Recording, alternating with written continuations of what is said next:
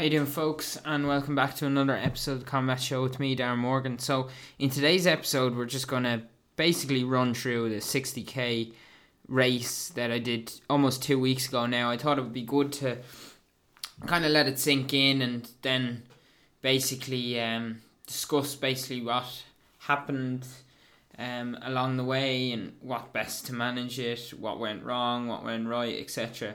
And just some key learnings, and maybe you can take that if you're doing any long runs yourself, or any type of long endurance race. So just to start off, it all starts off for me anyway the day before, the week before. So that comes with my previous podcast. It's called the taper. So it's basically tapering off your training. And to be honest with you, for me, it's very hard. I think restraint is a lot harder than actually doing it when you're in a good flow of things. You don't want to take your foot off the gas because training makes you feel good. Training makes you feel alive. You're in this lovely momentum and you don't want to get off it. So it was very hard for me to kind of scale that back.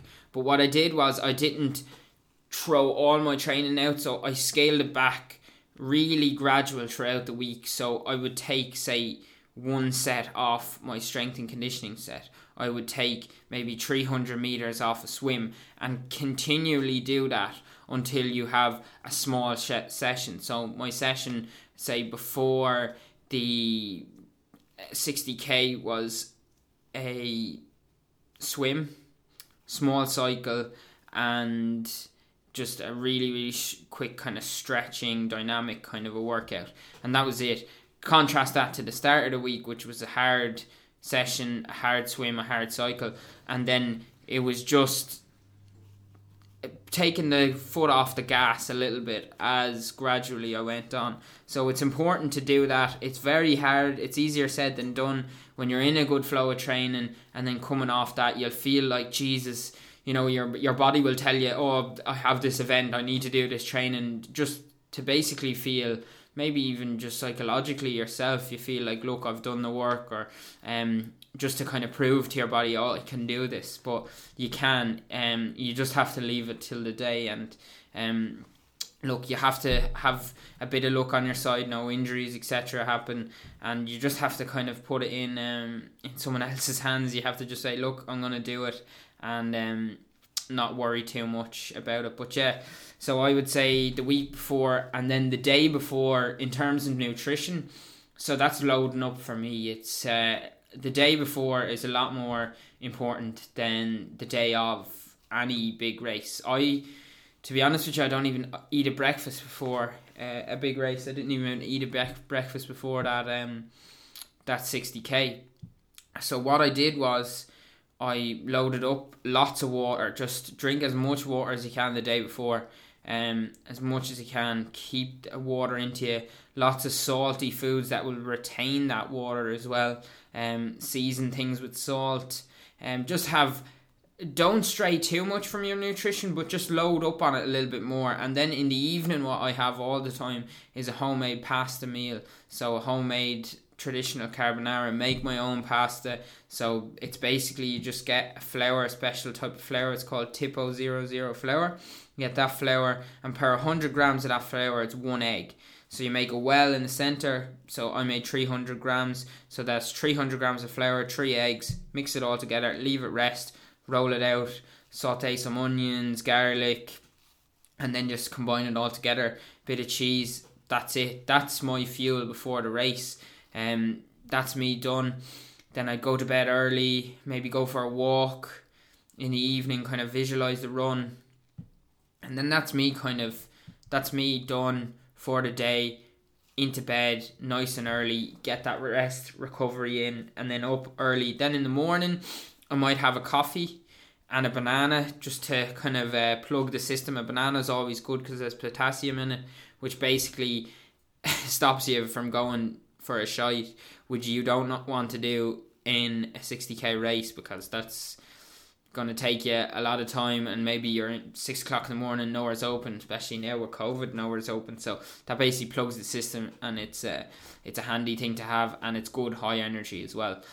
So yeah, just a coffee, a banana, something like that before the race, and then just I'll get into it. Really, we started from Ballyfermot. It was great. We were running for about, I'd say about 18k. Our first 18k, lapped back around, got a bit of nutrition in.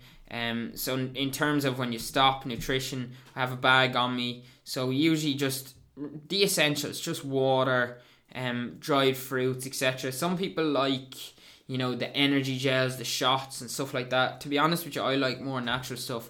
Water, dried fruits, nuts, things like that, bananas. They work for me, but whatever works for you. If an energy gel, if an energy shot works for you, by all means go for it. But I'm just speaking from my perspective and what works for me, and the natural whole foods kind of work for me because that's usually what I eat. I wouldn't stray off what you usually eat. If you usually take energy gel supplements in your training regime, then it'd be a good idea to maybe take them during the race, so I wouldn't stray from what you usually do. Kind of keep it simple. And as well with that, just kind of coming back to the night before, have everything ready to go. So you have your shorts. You've ran in them shorts a long distance. For a fact they're not going to chafe. You have your jocks even. For a fact they're not going to chafe on you. You have your socks. You have your runners. You have a t-shirt. A t-shirt, very important.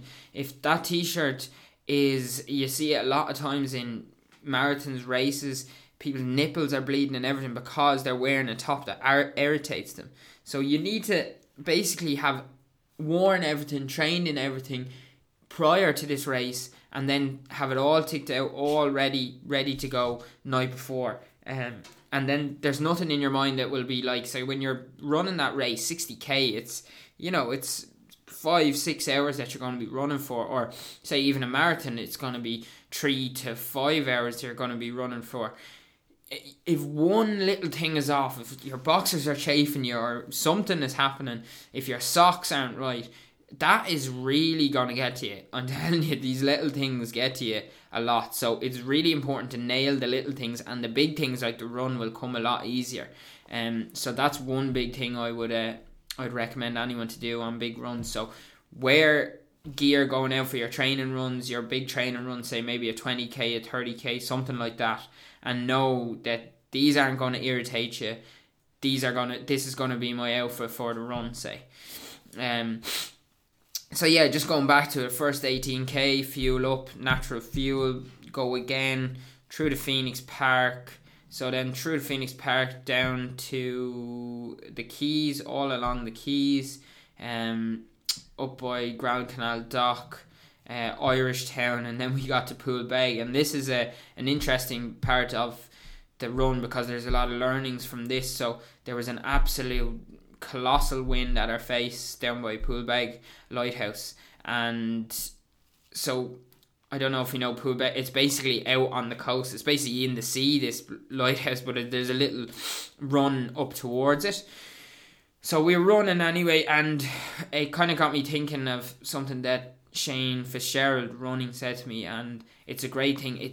There's a certain technique of running against the wind. So if you have your head up in the air, it's basically going to take all the air out of you, suck all the air out of you, and you're basically not going to be as effective, and you're going to be bollocks after running against that wind.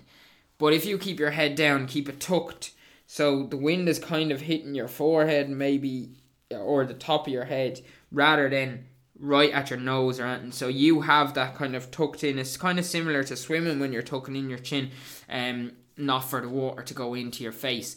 So it's really important that you do that. There's a certain technique of running against the wind, and it made a big difference on that because it killed a lot of people on that 60k. A lot of people were just absolutely spent, gone after that.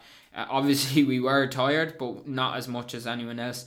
So then we went down by Sandymount, all along the canals there, back to Ballyfermot then, and that was the 60k. But yeah, it was a great experience and a great learning point. But yeah, that's kind of it really. I just wanted a quick little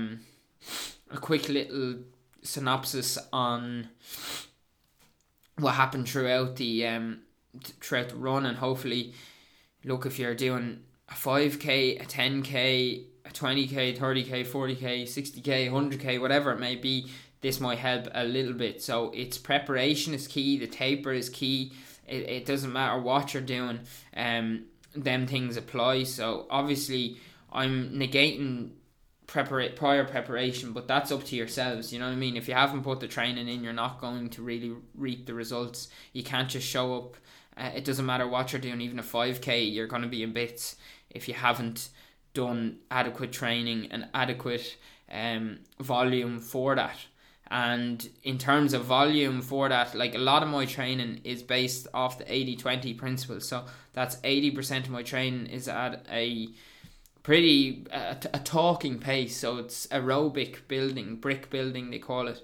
So it's basically that I can talk to you while I'm doing a certain exercise. And then the 20% is anaerobic. So that could be, you know, HIIT sessions, something really, really anaerobic, sprints, things like that. There's 20%. But in that 20% zone, there's a high threshold for injury. That's why the 80% builds up. It actually builds your heart as well. So there's a great talk. So when your heart actually gets bigger when you're doing the brick work, the aerobic work, because you're actually stretching your heart. Think of your heart as going in and out slowly, not that fast. When you're doing HIIT and you're doing anaerobic, your heart isn't actually pumping, it's twitching.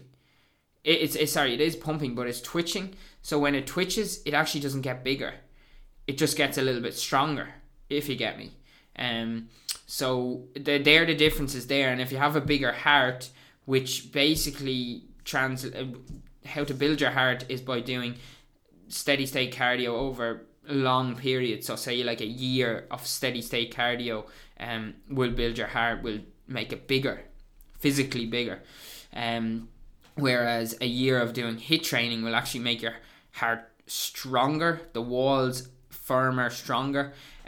So there is a difference there. And look, if your heart is bigger, you're able to put more oxygen around you. It's going to make you fitter.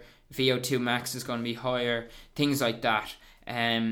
But yeah, that's kind of my training principle. Look, everyone's different, each to their own, but the 80-20 principle is something that if you're looking to do big events, things like that, it's important because, one, it's going to alleviate injuries. Two, it's going to enable you to have a good aerobic threshold, which is needed for any really sports.